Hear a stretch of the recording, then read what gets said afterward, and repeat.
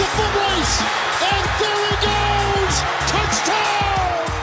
On the road to atonement, and McAfee bangs him out of bounds. Hello and welcome back to another episode of the Colts Corner Podcast. I'm Antonio, also known as Colts Tailgate, and I'm here with Alex, also known as the Colts Talks. And there's a lot going on right now since we last recorded about 2-3 weeks ago. We're going to be more consistent. And there's a lot going on right now between pre-draft stuff and as we're recording this, it's the second day of the legal tampering period. It's March 14th. And as for the Colts, usually it's a really quiet first 2 days. I was kind of expecting that this year too, but they made some essential moves. We're going to talk about that later in the podcast because we're going to have a pretty action-packed show today. We're going to have running back Zack on for an interview at the end of the show.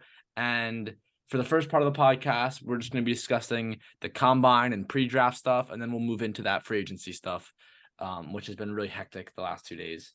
So the combine was, what was the date to the combine? Do you remember? I think it was like 10 days ago, a week ago. I'm not sure, but yeah, it was like a week ago.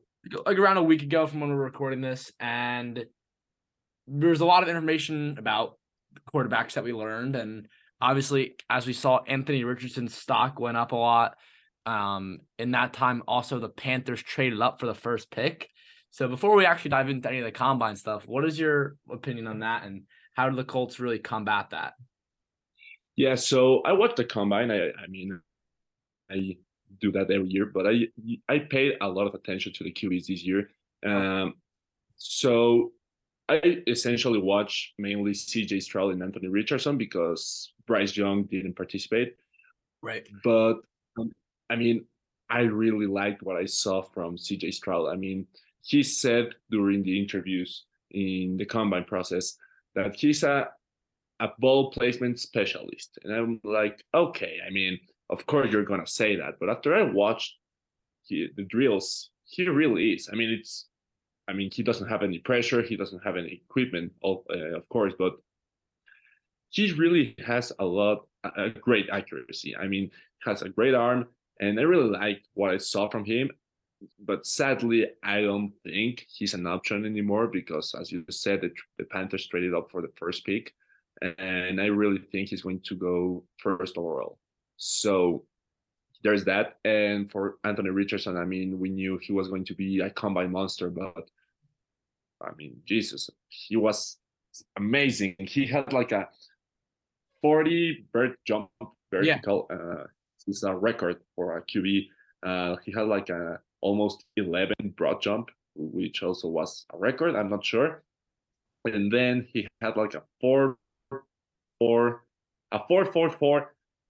4-yard dash, which is like, I think the second fastest ever. And I'm not sure, but I mean, we knew he was going to be amazing. And then what I really wanted to see from him is like the ball placement. What I saw is what everyone's worried about, the accuracy. I saw he had like some mistakes when he threw like an out route, and yeah, I mean it happens. We knew the accuracy wasn't the best on him, but I mean, come on, he was a 1-year starter in Florida. I mean, there's nothing to worry about if you ask me. But then I saw, I mean, the favorite drill of everyone on the QBs are like the deep throw, and he had like I'm sure you watched it on Twitter or in social media, like a deep throw. It was amazing. I mean, the ball placement in that throw, it was perfect. So that broke the internet, of course. But I'm not sure what's going to happen with the Colts because, as we said, Panthers traded up for the first pick, so they are going QB. Then Texans had the second overall pick. They are going QB. We don't know who. I mean, I think if the Panthers go, I think the Panthers will go Bryce Young no matter what. If you ask me. You mean the Panthers? No, the Texans. Sorry. Texans. Okay, yeah, because I agree. I think they're all in on Young. Yeah, and the issue with him mainly was the size. We talked about it on the last podcast. The size, he's like 5'11", and we thought he was like 190. He actually bulked up to be 204, if I'm not wrong. So that's great for him. But of course, there's still an issue that he may be too small to play in the NFL. And yeah, we've seen players like Drew Brees and Russell Wilson and Kyler Murray played with on that size, but they were bigger in terms of Weight. muscularity. Yeah. And yeah, but I don't know what's going to happen, because in a perfect world, the Panthers traded up to the first pick because they knew that the Texans weren't going to drop to number 9 because they wanted a QB. The Colts weren't going to trade down because they wanted a QB as well. And maybe the Cardinals didn't want to trade down to number 9 because they want the best player available, not being a QB. So in a perfect world, maybe they will draft Anthony Richardson. I don't know. I think they'll go CJ Stroud, but maybe they go Richardson. Then you go with Bryce Young to the Texans. I mean, the Colts need to avoid any mistakes or issues. They need to trade up to number 3. But in a perfect world, the Cardinals don't want to drop from 3 to maybe 7 with the Raiders because they want the top player in the draft, not a QB. So maybe they go like Will Anderson, and then the Colts have the possibility of going either Stroud or Richardson. So we're going to have to wait and see, because I can't imagine if the Colts don't get any of those 3 and they have to settle, if you want to put it like that, with Will Levis. But yeah, I really like what I saw from them, and we just gotta wait and see how does Bryce Young look in the pro day, because we, as a QB needed team, we still want to see what does he got, because he may drop to us. So yeah, and outside of that, I didn't really put a lot of attention to the combine because I was so focused on the QBs. Yeah. But I think there are some good players. I think there are some potential good players for the Colts to get in the NFL draft. Yeah, it's a little weird because usually the Colts don't have like a first round pick, and if they do, it's not this high up. So like I'm usually way more invested in the draft because I'm like looking at like all the second round players and like the steals in the second round, third round, doing way more research. Like this year, I have to really start doing my research on the second, third round, and even day 3 players that I'm usually pretty good with. But right now, I really only know about the quarterbacks. I know like Will Anderson, Jalen Carter. I know Ringo, the Colts just had a top 30 visit. I saw you tweeted that with the cornerback. I think he's one of the top corners in the draft. I know there's a couple good receivers. So I think it's going to be pretty interesting how like the whole first round plays out. But for the Colts at pick 4, like I know you're talking about settling with Levis or like Richardson, Young, how it could play out.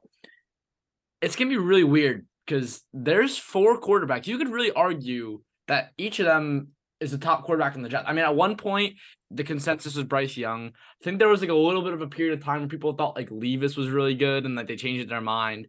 And then it was like Stroud. Now it's like Richardson. People are like really hyping up because I mean, personally, I want CJ Stroud. Like you said, I think the Panthers traded up pick 1 to get Stroud. But they're saying that the Panthers might go Richardson. I mean, really, you don't know what they're gonna do. Like there's not like in prior years where it's like the number 1 overall pick, you knew it was going to be Joe Burrow. You knew it was going to be Trevor Lawrence. You knew it was going to be a Baker Mayfield that year. I'm pretty sure. Like, Andrew Luck. You knew they were taking Andrew Luck. Like every year, there's been like a consensus. This is going to be the number 1 overall pick, at least when it comes to the quarterback. This year, there just isn't. Like you can make the case for any of them, which just makes it so interesting. And there was some people, I think I saw a tweet. I don't know the legitimacy of it, but saying it's a really weird situation, but the Panthers, if they find there's 2 quarterbacks that they like, or there's multiple quarterbacks that they like, they would trade back, which would be a really interesting scenario. I just don't really see how that's plausible. Like they trade up with like 2 future firsts, this year's first, DJ Moore, just to trade back. Like, I don't see how that really makes sense at all. But that's a weird possibility. I think as for the Colts goes, I think they're either going to stay put and draft either Stroud or Richardson, in all honesty. I think the Cardinals are going to want to stay put at 3 unless it's the Colts or make a trade with them. Just because I think, like you said, the Cardinals want the best non-QB in the draft, which it's probably Will Anderson, if we're being completely honest. So I really think that the Colts have a good way to move up and just secure like the third best quarterback in the draft, which I mean, also you can make the point it's not really necessary because, like I said, all 4 of those quarterbacks are very similar skill range. But I have another question for you, which I really think it's the Colts are pretty set on getting a quarterback. But do you think as far as the draft goes, I mean, the Colts are clearing up a lot of cap space, and this is like a really weird situation. Like it's such a weird offseason for the quarterbacks. I mean, like Rodgers is going to the there's so many quarterbacks moving around. Like Rodgers will probably be going to the Jets, Garoppolo to the Raiders, Carr to the Saints, Donald to the Niners, Dalton today to the Panthers. I mean, there's so many really like Heineke to the Falcons, like random moves. And so many teams were like supposed to be in on Lamar Jackson this offseason. It was gonna be like a big deal. Like, where's Lamar gonna end up? And there's so many teams that are just I haven't seen a report being like these are the teams that are in on Lamar. I've only seen these are the teams that are not in on Lamar. And I haven't seen the Colts on one of those lists yet, which is a little bit weird.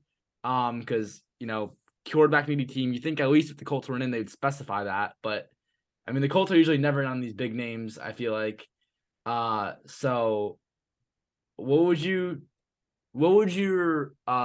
opinion be if the Colts made a move for Lamar and then like maybe traded or not traded the first pick, but use that first pick to get Will Anderson potentially or Jalen Carter or another player as a non-quarterback? Yeah, so first of all, I think this is a bad year for the Colts. I want to explain you why. The Colts are in a position where they need a QB like ASAP. Yeah. And this is they have the 4th overall pick. And there's a scenario where they can end up with the 4th best QB in the class with the 4th overall pick. So that sucks. I mean, usually if you have that a top 5 pick, you're locked to have like the one of the top 2 QBs in the NFL draft. But there are so many QB needy teams right now, so it's a weird spot. And I do think the Colts will if the Cardinals trade down, I think the Colts will move up. I mean, they can't risk not getting a QB, and I mean Richardson would be so much fun. But on the Lamar topic, the thing is, they had like this exclusive franchise tag on him, which pays him around $33 million this upcoming season. If no other team decides to make an offer to Lamar. So for those who don't know what that exclusive franchise tag is, basically is okay. The Ravens put that tag on Lamar, and Lamar is free to talk with other teams for a potential deal. If there's a deal by another team, not named the Ravens have the right to match that deal. In case they don't do that, they would get 2 first-round picks in return. So if the Colts somehow pull that off, which I doubt it, because after all these QB trades the Colts have done in the past years, I think they want their franchise guy in the draft. They will have to trade the 4th overall pick. So there's no scenario where the Colts trade for Lamar Jackson and they somehow get Will Anderson with the 4th overall pick. It will be fun if the Colts traded for Lamar. I mean, with Shane Steichen, it will be like a fun offense. And we saw that with Jalen Hurts.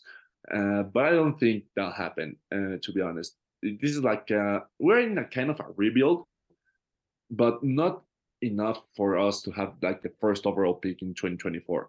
So for those who were saying, let's suck this year and then we'll get Caleb Williams next year, that won't happen. You will have to get the 1st overall pick because he's going 1st overall next year. Yeah. But I'm kind of digging the idea of having Anthony Richardson on under center.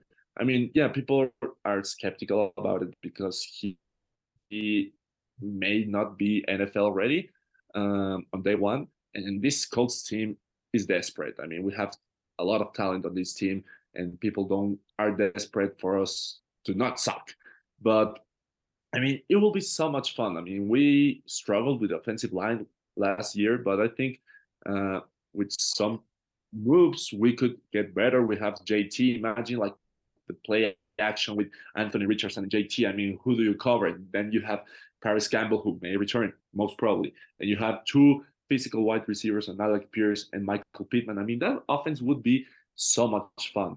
So, I mean, I kind of dig the idea, and he's 21 years old. I mean, that's like the main point for me. He's so athletic. He's being compared to Cam Newton, so that's good. But yeah, I mean, I wouldn't be too worried about his accuracy issues because he only started for a year in Florida. But that will be so much fun. I mean, we gotta wait for like 45 more days until the draft to see what happens. It's an exciting time of the year now. Like, the Colts, like, I probably said this so many times in this podcast, but I'm from New Jersey. So, like, a lot of my friends are Giants and Jets fans. And, like, usually every year it's like they have one of the top 5 picks, and, like, all they want to talk about is, like, who they think they're going to get. And I'm just like, yeah, we have pick 54. So I'm not really, like, too invested in the top guys. But, like, it's really interesting to, like, just, like, view the draft as a team that's, like, in my lifetime, or at least in my fandom, I mean, the Colts, I'd really only know them being really good or, like, average. So, like, I've really never seen them have a pick this like high up in the draft since, like, Andrew Luck when I was like 6 or 7. So Nelson in 2018. Oh, 2017, right? Okay, so Nelson. That's the only time that I've really had a top 5, or I think that was pick 6, like a top 10 pick in my lifetime as like a big Colts fan, I guess you could say. I was still pretty young in 2017. I was 11, so I mean, yeah. So it's weird for me to look at the draft like this, but I like you said before, I really don't think Lamar would be like make a lot of sense for the Colts at all. And like you were saying, like, we're gonna suck next year. Probably won't suck as much to get Caleb Williams. I think the biggest thing is, like, a lot of people in my DMs are complaining, like, we just traded Gilmore, like what are we doing? It's like, they're not gonna compete next year. Everyone wants to compete. This is the best thing for the team, because every single year we just put like a Band-Aid on like an enormous wound with like signing like a veteran quarterback, and then they don't like fit and they don't do well, and we're just gonna be average. Like, if we don't want to be chronically average, these are the steps we need to take. We need to suck a little bit if we don't want to be chronically average. So we're probably gonna suck next year, like, in the simplest terms. Like, we're just gonna be bad. I hope people don't overreact and like say Steichen's a bad coach. Like, it's gonna be a project. We're just going to develop the youth. I think, like, obviously, like, Ryan Kelly is up for trade. Mo Alley-Cox is up for trade. I think we'll see some other players. It's gonna be really interesting 2 to 3 weeks, because a lot of longtime Colts and like fan favorites, I think, are gonna get traded. I think Kenny Moore might be one of them. Like, he's been putting out like the most cryptic tweets, and like on his Instagram stories, putting out like cryptic stuff. So I'm a little bit worried about him. Obviously, he's a veteran, fan favorite. Either way, I'd be sad if Kenny goes, even if it's like right for the team. He's just like a player I love, and like he's like a staple of the team. So it's just gonna be a really he's been so good for the Colts. I mean, he had a very bad year last year, and over the last 2 games in 2021, he was bad. But he's been a fan favorite, and his story is so inspiring. He was drafted out of Valdosta State. He went to the Patriots practice squad, then got waived. The Colts grabbed him. He wasn't doing much. I mean, he was playing in 2017 because the Colts were sucking, and out of nowhere, he started playing as like the best slot cornerback in the NFL. But yeah, he's been bad. I wouldn't be surprised if he was a cap casualty this year, but I don't think so after this Stephon Gilmore trade, because if we trade him or cut him, we will only have Isaiah Rodgers and Dallas Flowers as our only 2 cornerbacks. So I wouldn't be surprised after the Stephon Gilmore trade if the Colts use a 2nd-round pick on a cornerback, because it's now a huge need. Yeah. I mean, I think it's the second biggest need right now after quarterback. So I think they'll do that. And for the Stephon Gilmore trade, actually, it was kind of funny because I was at work today and I was like reading tweets up. I mean, the Cowboys are going to make a trade for a cornerback, and I was like, okay. And then a few hours later, I was like, I saw a tweet saying like, the Cowboys should trade for either Kenny Moore or Stephon Gilmore. And I was like, okay, I'm gonna make a template about the news of Stephon Gilmore getting traded just in case. And after I Right. saw that, after I did that, literally 3 minutes later, the Colts traded Stephon Gilmore to the Cowboys. You know, It was what was that? I was like, for me, it's always the opposite. Like, I will be waiting for the news to drop, like, especially during times of the year, like between like NFL free agency and like the MLB trade deadline. I'll be like sitting there on my phone, like, when's it gonna happen? Like, something's big's gonna happen, and then like it's all like it never happens like when I waiting for it. Like, it's always like when I'm asleep. Like today, for example, I took a nap. 3 hours. I wake up. Literally, the first thing I see is Stephon Gilmore traded and Matt Ryan cut, and I was like, it just could have happened any other time. So yeah, a complete opposite situation for me. Yeah, I mean, I was on the phone all day just waiting for if any news happened. And I don't know, I always feel like I have a hunch because I saw a few weeks ago saying like the Rams weren't going to resign Matt Gay. And I was like, I don't know why I feel the Colts could make a move on him. And then last night, okay, Colts signed Matt Gay to a 4 year, $22.5 million deal. And I was like, what? And then I mean, it's been a lot of moves. I mean, it's uncommon for the Colts. I mean, I think the last time the Colts were this active in free agency were like was in Ballard's first year or second year in 2018, where he started signing every single player possibly. But about the Stephon Gilmore trade, I saw a lot of people angry about it. And they were saying like, "What are we doing? Stephon Gilmore gave us 2 wins last year. He was our best cornerback, and we only got a fifth-round pick. What are we doing? Chris Ballard should be fired." Okay, let's calm everyone. I'm gonna say this: Stephon Gilmore is almost 33 years old. He was on the last year of his contract. He had a cap hit around 10 million. The Colts needed the cap space. Stephon Gilmore, I mean, we're kind of rebuilding. Stephon Gilmore wanted to go to a contending team. So, as a great player Stephon Gilmore has been, you have to give him that right of, okay, you want to win a championship? I understand that. We're not going to win one next year. I'm going to give you the liberty of seeking a trade partner. And that's what happened. So, the fifth round pick, yeah, like I said, he was on the last year of his contract, $10 million. The next season, he was 33.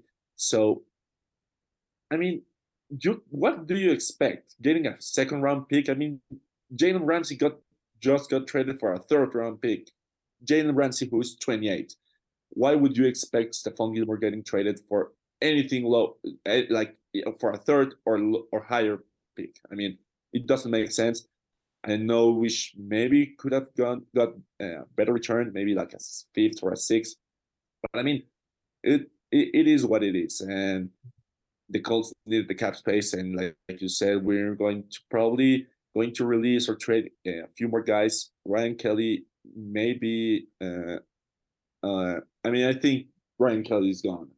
Yeah, for sure. Yeah, I think a lot of these veterans, yeah, like, no need. I mean, it's like they're longtime Colts players, but well, I can't stress it more enough. Like, we're not going to compete next year.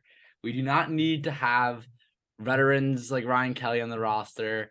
Like, they're going to want to compete elsewhere too. We're paying them a lot of money. Really, it's about freeing up money, getting draft picks, and it's not going to you're not going to get anything like crazy for Kelly. Obviously, it'll probably be a day 3 pick, but just freeing up the money and just developing the youth. I mean, the offensive line is so young. If you take Kelly out of the picture, at least, and so that's really the most important thing for next season. Yeah, of course. And I mean, we know Ryan Kelly has regressed over the last couple of seasons, so it's the best for him. Maybe he needs a fresh start.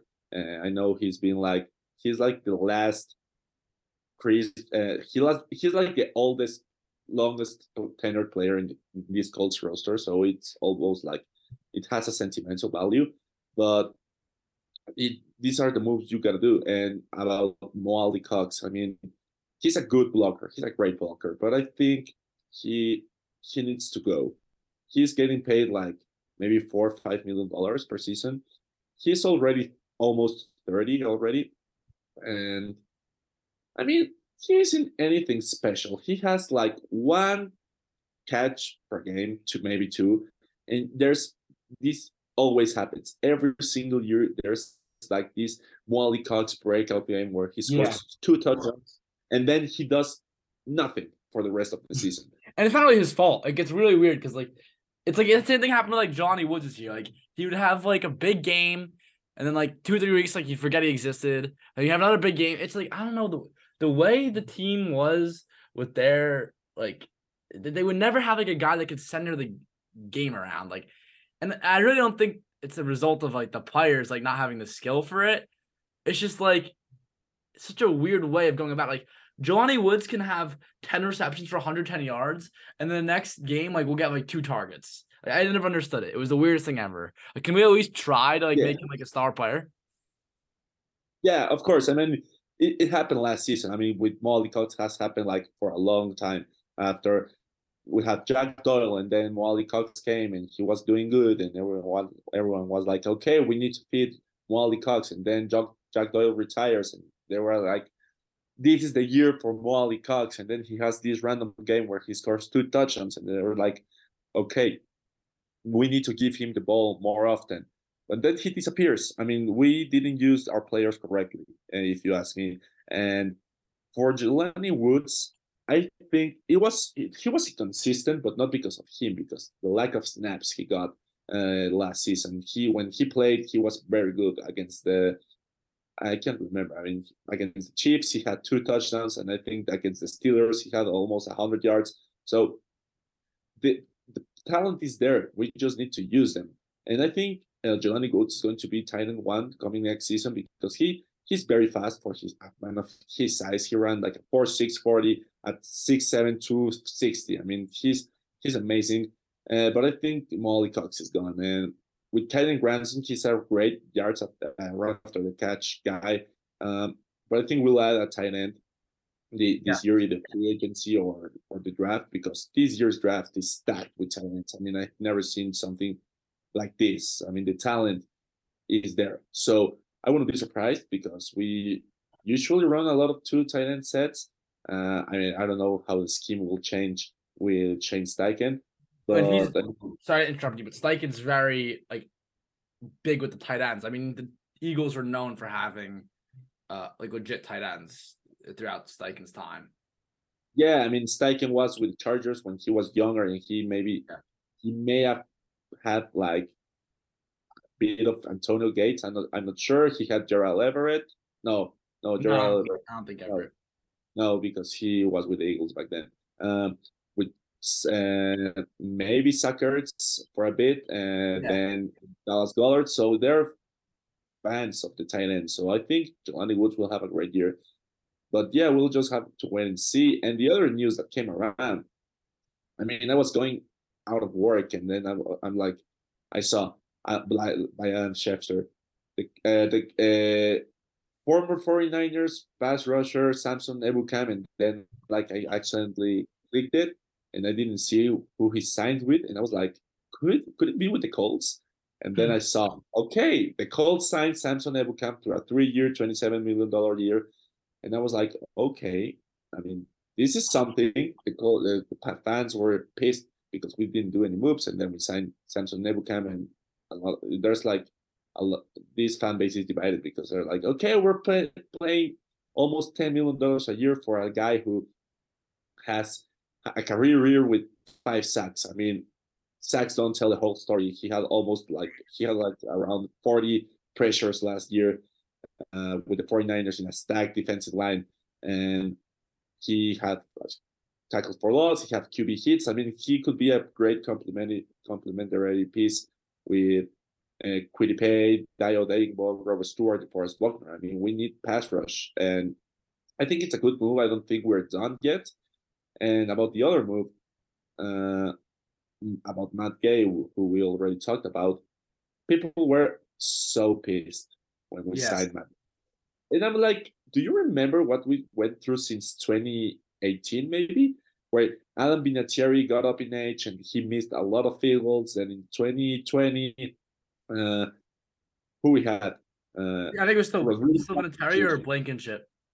Yeah, he missed a field goal in the playoffs, and we lost. And then in 2021, Rodrigo Blankenship missed a lot of games, and he missed a lot of kicks. Uh, I can't forget about the game against the Ravens where he got his field goal blocked and he missed an extra point. Then this year, the first game, he missed a field goal to in overtime. We tied with Texans. I mean, do people forget how important a good kicker is? I mean, Yeah. that guy has missed like 4 field goals over his last 2 years, and he attempted like 64. He made 60 of 64, and he was a Pro Bowler in 2021. He's been one of the best kickers in the NFL over the past maybe 4 or 5 years. So, yeah, you're paying a kicker $5.5 million per year, but I mean that the kicker is your highest scorer every single season. So I think it's a good move. I think maybe people were upset because our first big signing, if you wanted to put it like that, was a kicker. But I mean, it's a great move for me, in my opinion. But what do you think about those two signings? Yeah, I mean, I will say I was happy that we got Matt Gay because it's really important. I thought it was a little anticlimactic. Like, I couldn't sleep last night. I was like, oh, the Colts signed someone. Like, I'm not gonna lie, like I was trying to fall asleep when that happened, and like I have like your notifications on for your posts. And like I saw breaking, and like all I could see is like a Rams play. I was so confused. I was like, because like it's like nighttime. Like I'm like trying to fall asleep. I'm like squinting at the phone, looking at the graphic. I'm like, is that Matthew Stafford? Like, well, oh no, like this can't be. So like I clicked on it and I was like, okay, that's definitely not Matthew Stafford. But yeah, that was a little bit anticlimactic, but I do think it's a very big move. I mean, 4 years, highest paid kicker. I mean, he's very consistent. I think he was on the Colts practice squad in 2020. Like, did you mention that? Um, but yeah, he's on the Colts practice. What was that? Did you mention that he was in the Colts practice squad? For the first. Yeah, he was with the Colts. I mean, he was in the preseason or in the off season with the Colts back in 2020. Yeah, he I think he spent like most of the year with them actually. But yeah, I like that move. I also like, as you talked about before, I'm not gonna be able to pronounce his name right. Ibuka move. I think I was looking for a tweet while you were talking because I saw something. So it's from Free Agent Frosty. He's basically a guy who goes underneath Adam Schefter's like tweets and like he'll give like an interesting stat about the player. He says Colts at the trenches. Ibuka set a career high in pressures in 2021 and then reset it this year in 2022 with 43, with the career best pressure rate of 11.8%. He was used mostly as a rotational player in San Francisco and at a productive 500 to 600 snaps. And like he had 5 sacks this year, or I think 5.5 sacks on like a stacked defensive line. And he's been improving every single year. And I think another thing I saw about him was he's really good at setting the edge in the run game. So I think you're getting a player who just like has a lot of potential, not at like a crazy price either. So I really like that move. And the other move I don't think we touched on was the Matt Ryan release, which I mean, I'm not gonna say too much about it. Everyone knows like kind of the situation, but definitely was a move that needed to happen. And it'll be interesting to see what happens with him in the future. And you know, I like Matt Ryan though. Like, good luck to him. He was a good guy. But it's just another one of those Rivers, Wentz, now Ryan moments that like we're at that point of the year. Yeah, I mean, at least Rivers and Wentz had like good games. And I mean, Matt Ryan had one good game against the Jaguars, and that's it. And Yeah. after that, it was horrible. But yeah, it had to be done. I saw a tweet a bit ago saying like, I feel this is the tweet we've seen every single year for a while. Like the Colts will enter this season with a new QB for Yep. the X amount of seasons straight. I mean, this is the 7th straight year we will enter with a new QB in week 1. So yeah, it's been a mess. That's why we need to draft a QB. But yeah, I mean, it had to get done. We free up a lot of cap space. We free up like 17 million while we take a 18 million cap hit. I think the Colts were waiting to see if Matt Ryan was going to retire, because if he would have done that, the Colts would have freed up around $30 million, I think. Yeah. So yeah, but that didn't happen. At least we free up a lot of money, and I think we still can make more moves. As we were talking about the offensive line, yeah, we talked about it. I think last episode, Isaac Seumalo, the Yep. former I was gonna Eagles bring that up.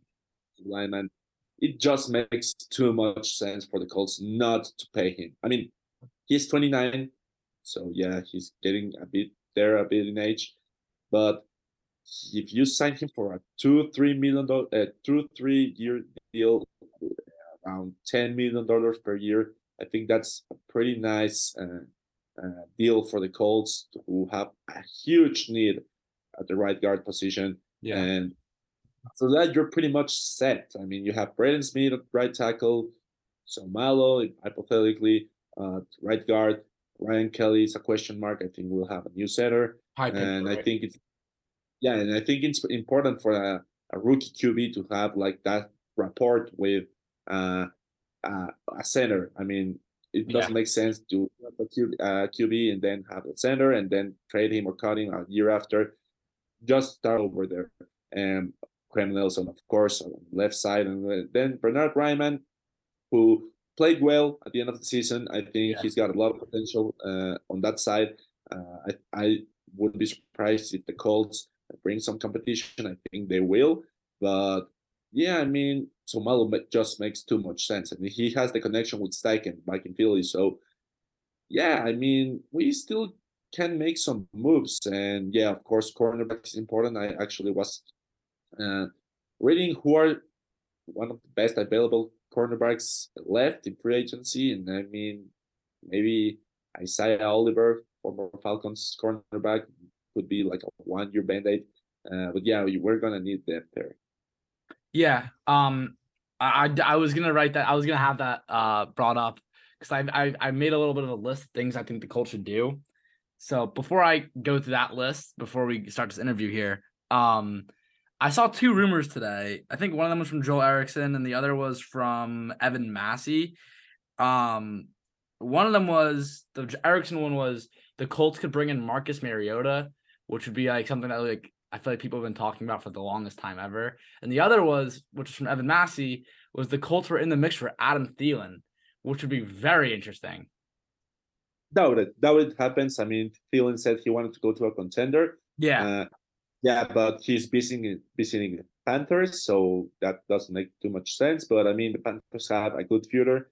If they have a good QB, I think they can make some noise. So yeah, I mean, I don't think that happens. Why would you bring a 33-year-old? And I agree. You have Pittman, Pierce, and Campbell. Yeah, I was gonna say he made more sense for the Giants. And then as for the other things, here's gonna be like a little preview of what a mock draft for me would look like. Because I think one of these next episodes we have to do a mock draft. So I was thinking about like as we were discussing how to go about the offseason. So I think Simolu makes sense for a signing, like you said, probably pronouncing his name wrong. Rock Yasin, I see him been thrown around. Like that'd be good because he's still young. Obviously was with the Colts for a while.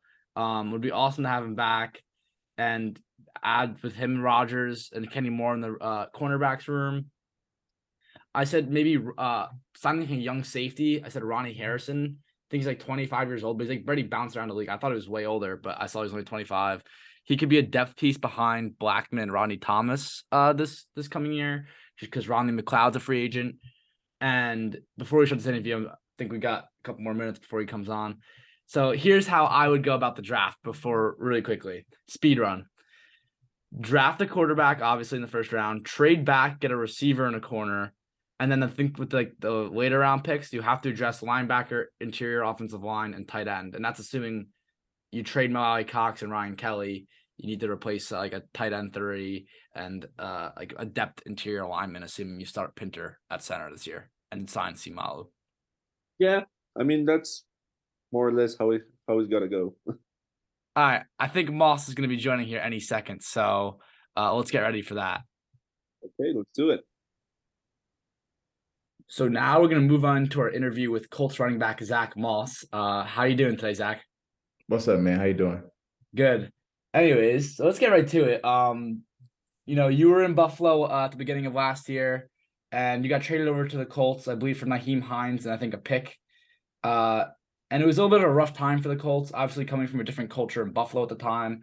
Uh, Late in the season, you were a bright spot for this team. What was your mentality like coming to the Colts? My mentality, man, I mean, when I got traded over, I didn't know much about what was going on over at the Colts. I mean, I didn't know anything at all, really. Knew it was a good team just from previous times that, we played those guys in Buffalo, I think every single time. So I knew it was a good team and they had some good players and things of that nature. But didn't know, all the stuff about with the coaching and some players and all the type of stuff that was going on. So, for me, my mentality was just to come in and try to help this team win games, and just try to adapt and figure out this whole new landscape that I'm in. Obviously, never been traded before. So one day it's this and then the next day it's something totally different. So my Tuesday and my Wednesday looked totally different that week. So that was my mindset, was trying to, come in and just learn and try to be one of the guys and just learn, what's going on with the team and everything. And, once I got there, that's kind of when I learned a lot of this stuff and saw a lot of this stuff and, saw a totally different side of things that I was accustomed to from my time in Buffalo. Yeah, I just want to say, like, watching you play late in the season, you're like absolute dog, like running down like on the goal line, just like running over people. It's like it was really like a fun part of the year to just watch. Like, the team had like 4 wins at the time, and just being able to watch you like just like bulldoze your way into the end zone for first downs, it was at least made me happy to watch that. So moving on, what was it like for you getting acclimated in Indianapolis? Like, which players or coaches helped you feel welcome here and get accustomed to a different culture, city, and surroundings? I mean, really, everyone had a helping hand in it. I mean, a really good staff. Even though some of the coaches are gone now, that was on the offensive side of the ball. Yeah. But just everybody just was super welcoming, man, more than I ever experienced, even in my time in Buffalo, really. Just from the defensive coaches to the special team guys to obviously the offensive coaches to training staff, player personnel people, just everyone who had a hand, who wears the horseshoe, that was in the building was super helpful, and made the transition for me and my wife super easy.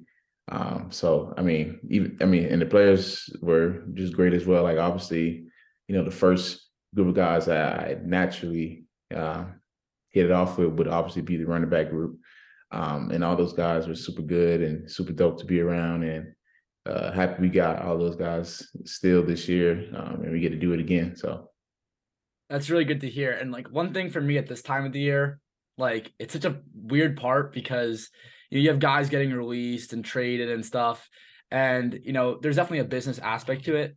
From my outside perspective looking in, I'm sure you could probably relate to this a little bit. It's so like sad seeing certain players go. You understand like the business side, and like obviously Gilmore got traded yesterday, but you have like fan favorites that like you're seeing reports like they might be on their way out. As a fan of this team, like it's just such like a rough point to see, and like especially for the Colts because their locker room was something that they valued so much in past years. I'm sure you've like you're part of it, so you hear Chris Ballard talk about like building a culture, and when Frank Reich was with the Colts, that was a really big focal point of the team, is building a good culture here. So it's like watching all these players that, I mean, they're just such easy players to get along with and just like love. Yeah, it was just really sad, like for me as a fan. So on to the next question. So what is it like with the new coaching staff in town? Like, have you gotten to speak with Coach Steichen and the new position coaches yet? And what has changed most from last year? I've gotten a chance to speak to Coach and a few of the other guys who he's added to the staff, Coach Cooter and my running back coach and things like that. I've got a chance to speak with them very shortly. I mean, I'm not in Indy right now, so I can't tell you exactly what has changed. From everything I know, that these guys are really good. Obviously, right? They wouldn't be getting the job and things of that nature. So I mean, I'm really just super excited to get out there with them, learn from them, and obviously the experience that they have from Coach Steichen being in the Super Bowl and then being around that team and helping that team get to where they got to. And obviously he's going to we're going to have a young quarterback real soon here during the draft process or whatever. So having someone like that who, I always think the best coaches are the guys who are able to teach players. A lot of players in this league were already talented, gifted, and all the other things. That's kind of why you get to where you are. The teaching is sometimes what helps you stay here along with those tools. So I'm just ready to get there and, be able to be taught by these guys and learn as much as I can and then go out there and, put it on the field. Yeah. And you see it a lot in the league. Like a coach from one team goes to another and then a bunch of free agent players will follow that coach. So I feel like a lot of fans know the impact of like a head coach, the offense and defensive coordinators when it comes to game planning and play calling. I feel like something that goes under the radar amongst fans and like acknowledging it is position coaches. So you're a part of it. You're there with the running backs coach every day. The wide receivers there with the wide receivers coach every day. What impact or role do they have on the coaching staff? They have a big impact. I think they have a bigger impact than an OC or a DC to some degree because obviously the offensive coordinator or the DC isn't in those rooms 24/7 unless he had a previous stint, right? Let's say our OC was a running back coach before he became an offensive coordinator. Then he would probably naturally want to be attached to that room, and then he'll probably be in there more often. But those position coaches play a big role, man. They are the guys that talk to us the most, relaying the messages to us the most. That's what we learn everything from their teaching. And then, we get to go out there and do those things. And OCs, DCs, head coaches, they pass all of those things down to those guys. And those guys get it to us because that's who we're around the most. Like from camp, OTAs, just being in the meeting room. You're in the meeting room more than you're on the field, probably throughout the duration of the year.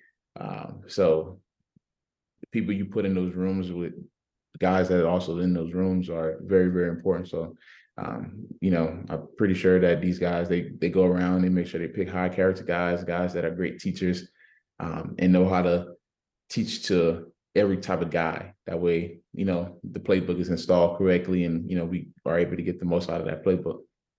Yeah. And so this actually is a really good question for you because you went from, again, like one team to another in the span of a week. So at the NFL level, like what is it like learning a completely new playbook? I mean, because I've played high school. I joined my team my sophomore year. So I just had to pick up the playbook like pretty quickly. And one thing I talk about a lot with like people like friends and family who like had never actually played on a football team is like how complex it really is. Like you see like the running back take the ball and run up the middle. There's a lot more going on than just like give him the ball and run up the middle and like hope he gets a couple yards. There's a lot of blocking schemes and like reads the running backs have to make. So in your situation, like what is it like? How many different concepts and like code terms do you have to learn just coming to a new team in like a 1 week? It's definitely different. It's not easy. You can find some similarities in it. Speaking on my position, being a running back, for the most part, all of the runs technically are the same across the league. And they've kind of always been that way throughout even college, right? An inside zone for the most part is going to be an inside zone or a gap scheme is going to be to some degree. You probably ran this gap scheme to some extent of the play and so on. But, it's just different nuances, different ways they teach it. It could be footwork. It could be where they want your eyes to be at. Who you're reading. You might read the front side, the back side, D tackle, all those little different things. But the wordage is probably the biggest thing. When I got to Indy from Buffalo, some of the verbiage was the same when it came to some of the run plays. So it was easy for me to eliminate having to learn that play, right? If I heard X-Man, right? Because sometimes you use these code words and things like that instead of using the whole play. If I heard X-Man and I'm like, okay, this is the same play we had in Buffalo, I could eliminate that from my process of having to learn all these new plays, right? But I had to learn the pass plays, which were different, different routes, same routes that I was used to in Buffalo was called a different word, all this type of different things. And, everyone has a different way of doing everything. Just that's his life. So, from that standpoint, it was hard to learn that because you're a little past the middle of the season once when I got there. So no one's going to put the full brakes on for you to just catch up and try to learn everything from training camp to now. But the coaches did a great job of just, giving me exactly what I needed to know. And I think just because I love the game and I understand the game to some degree, retaining it wasn't hard either. Once I was able to do it a few times, I was able to get the plays and things like that. And especially after JT got hurt and I ended up starting those last 4 or 5 games or whatever it was, after the Vikings game, just repping it and then taking the number 1 reps, right? Versus watching JT do it and then trying to go and do it. Then it was just me doing it and doing it and doing it and doing it. I was able to get a better understanding of it and things like that. But so with all that being said, it's going to be different this time again with Coach Steichen coming in and having to learn that playbook and learning what they like. And I'm sure they'll probably try and keep some of the verbiage the same. I went through an offensive coordinator change in Buffalo. So I've been through changes in the offense every time I've played football. It doesn't matter really what level, high school, college, now NFL, had different OCs, had to learn different playbooks pretty fast. So I think I'm, challenged enough in that. Yeah. Yeah. Cause from my perspective, like I can't imagine having to I don't know, have a completely new coaching staff come in and different words. I mean, for us, we spend the whole, year basically leading up to the games, just learning what the code words are and what we're doing here. So that brings me to my next question, which is, what would you say the biggest differences in skill or how the game goes in high school, college, and the NFL? I always try to, I don't know, to me, this is simple. And I always try to use this way to break it down when people ask me this question. High school, I'll start from NFL. From NFL, everyone's talented. There's no talent drop off, right? People used to say, even before I got in the league, the Browns were historically bad for a while, for a long time. And it wasn't because of talent necessarily, right? It was because of a whole lot of other things that kind of went on. If you're a 3rd string quarterback in this league, you probably were a starter in college. You probably were the Gatorade player of the year in your state, right? Or All-American in college and, all these different things. So it's never about the talent that is so crazy in the league. It's just everyone's super talented. Then you go down to college. College, it's 11 guys on the field on the offense side of the ball. So if you play offense and it's 11 guys, maybe 3 or 4 of you may go to the league. So that tells you right there. So usually if you're going against a defense, maybe it's only 2 or 3 guys on that defense that actually can play in the league. And in high school, usually it's about maybe one or 2 guys that can actually go to college, right, to a Division I school and play for a while, not, get there and then kind of fizzle out, but guys that stick. So that's how I try to use it. I always say NFL is 22 guys on the field at one time, ballers. College is probably about 7 to 8 guys on the field out of 22. And then high school is probably about 2 or 3 out of 22 that stick, right? Everyone's talented to some degree, but the ones that stick are able to go to the league and play X amount of years. That's how I always try to break it up. Just depends on where you're at, where you're from. Obviously, I'm from Miami, so I was able to go against guys almost every every week in high school football, and then 7-on-7 things and of that nature, and see guys who are going to be in the league, most likely, right? Jerry Jeudy, Asante Samuel Jr., Benjamin Victor, Tyler Huntley. It's so many guys, man. Literally, that, Elijah Moore, just a ton of people from where I'm from. So I saw it consistently.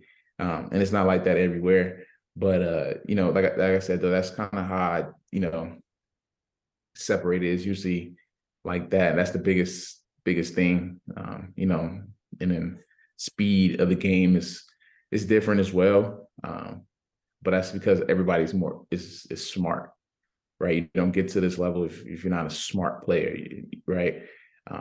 Guys study. In high school, you don't really have to study. You're just physically more gifted than everyone. So they can't play at your speed naturally, right? College. If you study in college, then you see those guys. That's when guys do a lot of different things that a lot of guys don't do, right? You'll have some really good, solid college ball players that you'll come across, and you'll ask them, have you ever watched film? And they'll probably be like, not really, right? Or they've done it just with the coaches, or if the coach calls you in.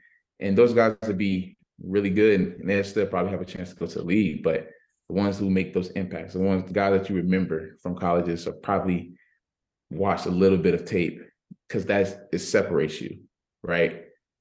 And then when you get to the league, if you're not watching film in this league, it's going to be hard to separate yourself from so many of these talented guys, because you're going against the best of the best every single week. Doesn't matter what's on the logo, doesn't matter the record.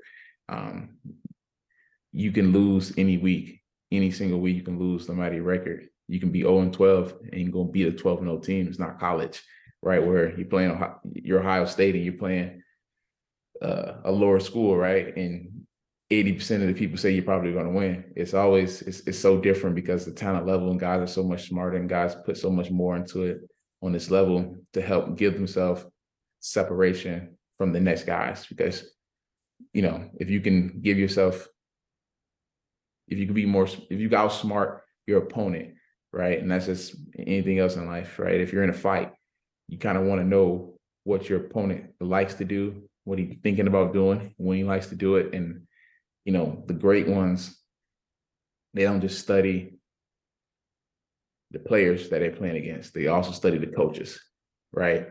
The defensive coordinator. If I'm on offense, okay, when is this defensive coordinator going to call this blitz? Or where does he like to call this blitz? In the red zone, in the middle of the field? All these small little nuances that continuously go over. And, that's why we spend even more time in the meeting rooms in the NFL versus on the field, because on the field, everyone can do it. You can roll out of bed and be one of the best. But it's the other things that are going to help you win games in this league is what you do in the meeting room, what you get out of the meeting room. Yeah. And I would argue probably the most important things is film study and athleticism, like the combination of the two. Just having those two intangibles is really what your play and your skill you could teach, but just having the film study, having the intangible, having the athleticism is really the baseline to success. For my team, we won the state championship this year, and we're not the most skilled team. You stack us up against some other teams in our area. I'm in North Jersey, and our players don't really necessarily stack up well some of our rival teams, but really our coaches and their attention to detail. And I mean, we basically know what the other team is running every single play, and it just matters so much. And the athleticism factor, I would say, is just when a high school kid is going to try to make it to a college roster, or a college to an NFL roster, I think the one thing that coaches value the most is athleticism, especially the Colts. The trends of Chris Bauer, drafting wise, there's always these there's a measurement, the relative athletic something. I don't know what the last letter is, but Chris Bauer always drafts super highly, players who score really well. I know Jelani Woods was the best tight end of all time in that score, and the Colts drafted him. The Colts actually had the best score on that last year in the entire draft. And I would say like the most important thing is just having the, us being 6'7" offensive tackle. Like you could be maybe not the greatest skill, but if you have that frame and you have the athleticism, like you could teach the skill. So I would argue like the film study and athleticism is the biggest thing, like moving from the next level. So on to the next question. I think a lot of NFL players, they would say like the most fun I've ever had playing football was in high school. And, I can understand why, like, you're around your friends and it's just like you're playing. It's like, I don't want to say it's carefree, but it's not like it's your job. Like you're not getting paid to do this. Like, you're just having fun. So like I have like a group chat with my high school team and, we talk about like, oh, the rival team did this, like we're going to win this week, whatever, like where we're hanging out. What is like an NFL group chat like with like, your running back room maybe, or like, do you have like a whole team group chat, offense group chat? Like, what is that like? Yeah, it's different everywhere. In Buffalo, I can speak more about Buffalo more just because Indy, I was only there for like a month and a half. Yeah. And when you're losing, all that type of stuff kind of goes out the window a little bit. But my time in Buffalo, we were winning a lot and they still are. But we had group chats where, depending on what time we played on a Sunday, we will always have something planned. If it was,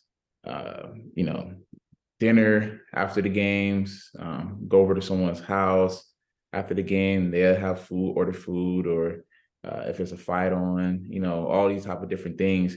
It's kind of the same, man. I think it's just depending on where you go. And just like in high school, it's a family atmosphere, right? That's what the coaches want. That's what the players want. And that's what's preached. You'll hear that forever, because it really does help you win games.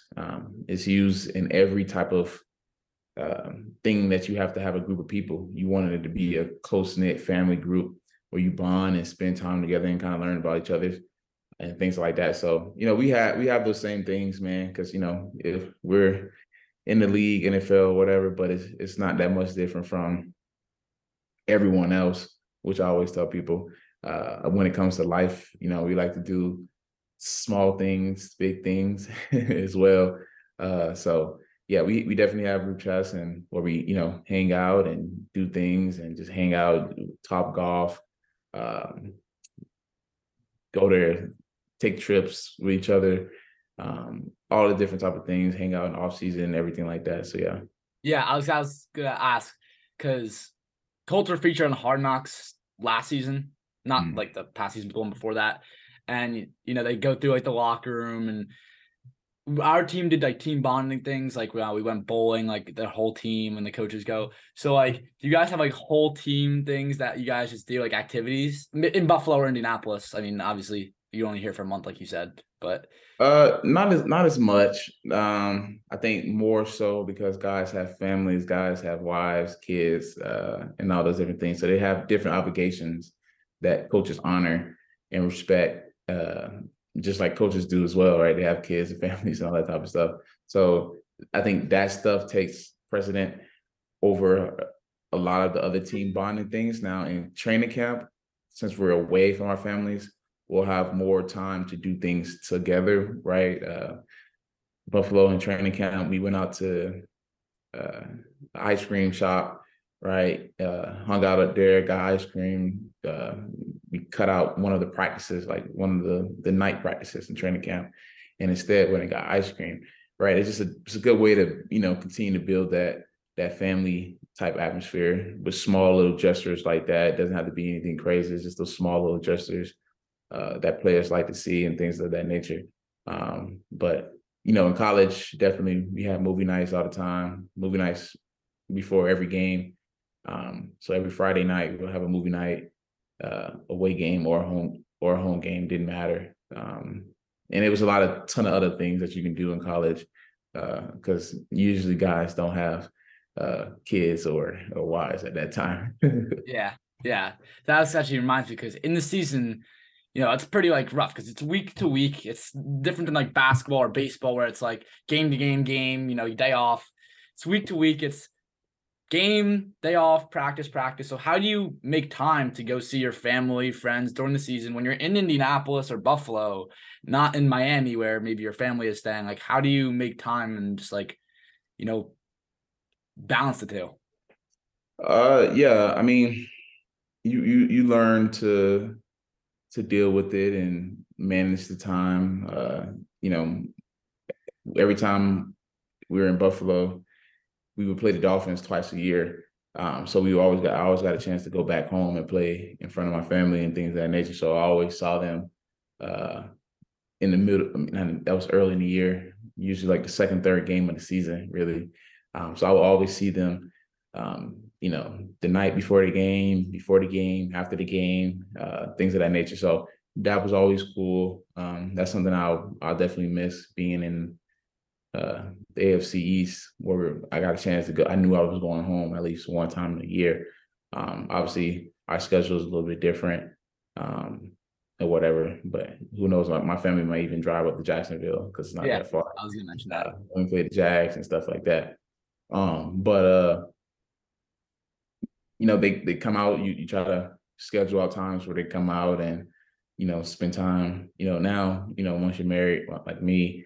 I spend more time with my wife than anything, which is, my family now, my new family, which I'm starting, and everything like that. So, but, my mom, brothers, sisters, all that type of stuff, if they can fly out to Indy or when we're in Buffalo, we had Christmas one year together in Buffalo, and things like that. So you try to schedule out times where they can come visit you in the city you're at, come to a game or just hang out, or bye weeks is another time where you get a week off. And, most people usually go home to the off-season home and they just don't do anything with anyone. Or they'll go somewhere else and things like that. But that's also a time where you can hang out with your family and things of that nature as well. Would you say like most players live in like as for the Colts, like in Indianapolis, like their families go to school in Indianapolis, or do most of them raise their families back in like their hometown? It's a mix. I would assume most guys who have kids and their wives live with them. In the season, the kids go to the schools that are available there. But then I also know guys who are married or aren't married, but they have a significant other with kids, and that person stays back from wherever they're from, right? Say they're from Miami, their significant other stays back in Miami.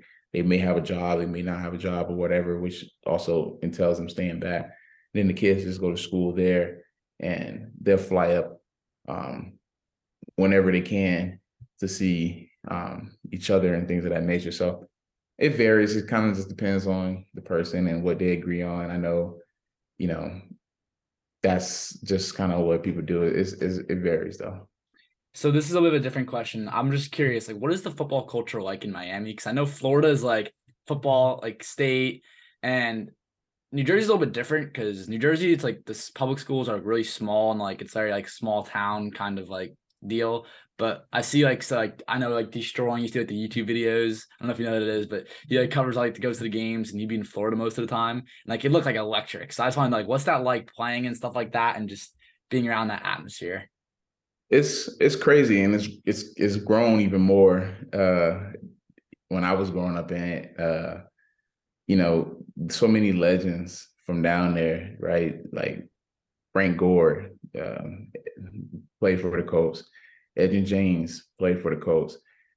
So those are guys that I grew up watching all the time, right?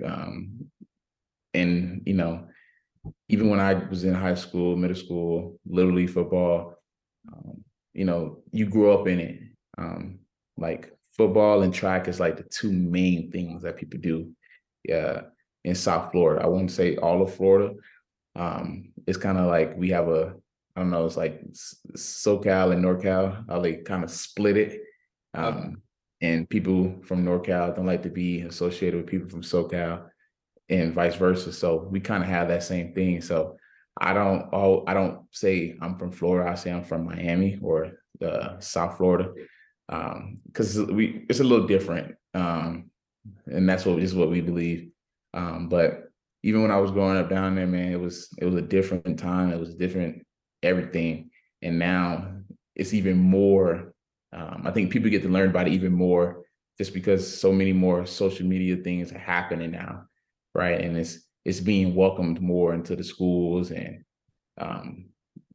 they're marketing it more, the branding of it more, all type of little things that are happening that 10 years ago when I was in high school, middle school, wasn't happening. But everyone knew, but now everyone like knows. Like you can go on YouTube and really type in whatever's happening in South Florida football and really see it. Like you said, the guy destroying and all these other guys who do it and everything like that. And they got pages that just cover South Florida football, and that's it. So like it's growing even more. The talent, just it's really crazy to see just the talent overall in every sport around the world really continually getting better and better. I mean, the draft just showed it, right? You got even more guys, big guys running super fast, doing supernatural things at their size that we've never seen people do before. So I think sports is in a good place right now. Yeah, I would agree. And like I've been a sports fan. Obviously, I'm only 16 years old, so it's been pretty recent where I've really started to understand sports. But at least growing up, and I'm definitely before I was alive, I would say there's more of like a disconnect between like fans and the players. Like this wouldn't be possible without the internet. This interview itself, like people didn't really know anything about the players. They kind of just played football. You saw them play football, and then you didn't really know they existed after that. Now you kind of have like social media where like, I can interact with you on Instagram. I DM'd you and now we're here.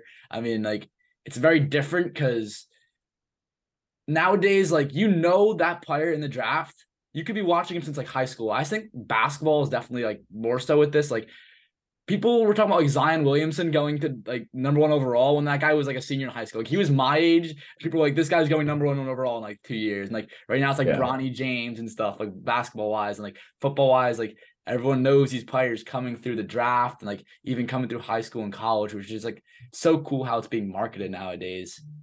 Yeah, it's crazy. It's dope to see. Social media is definitely allowing so many more people to learn more about athletes, learn more about other people in general. I think it's a great way for athletes and everybody like that to also give back in another way. It's being available, taking a little time out of your day to, just chat, talk, do whatever, hang out, and and it's good to see. Yeah, and it's perfect. So, I mean, got you on here, got to talk to you, which was awesome. We were on here for 40 minutes. I told you it'd only be 20 minutes, so I'm not going to keep you on here too much longer.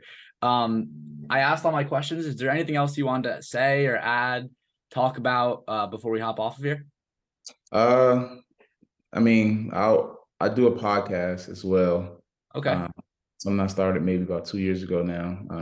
So that's probably why I didn't mind going over the time, because I didn't even realize it myself.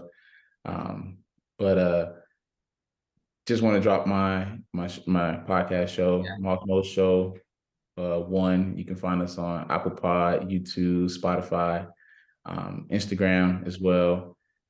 So give us a follow. New episodes, new everything coming out real soon. We talk about everything, sports,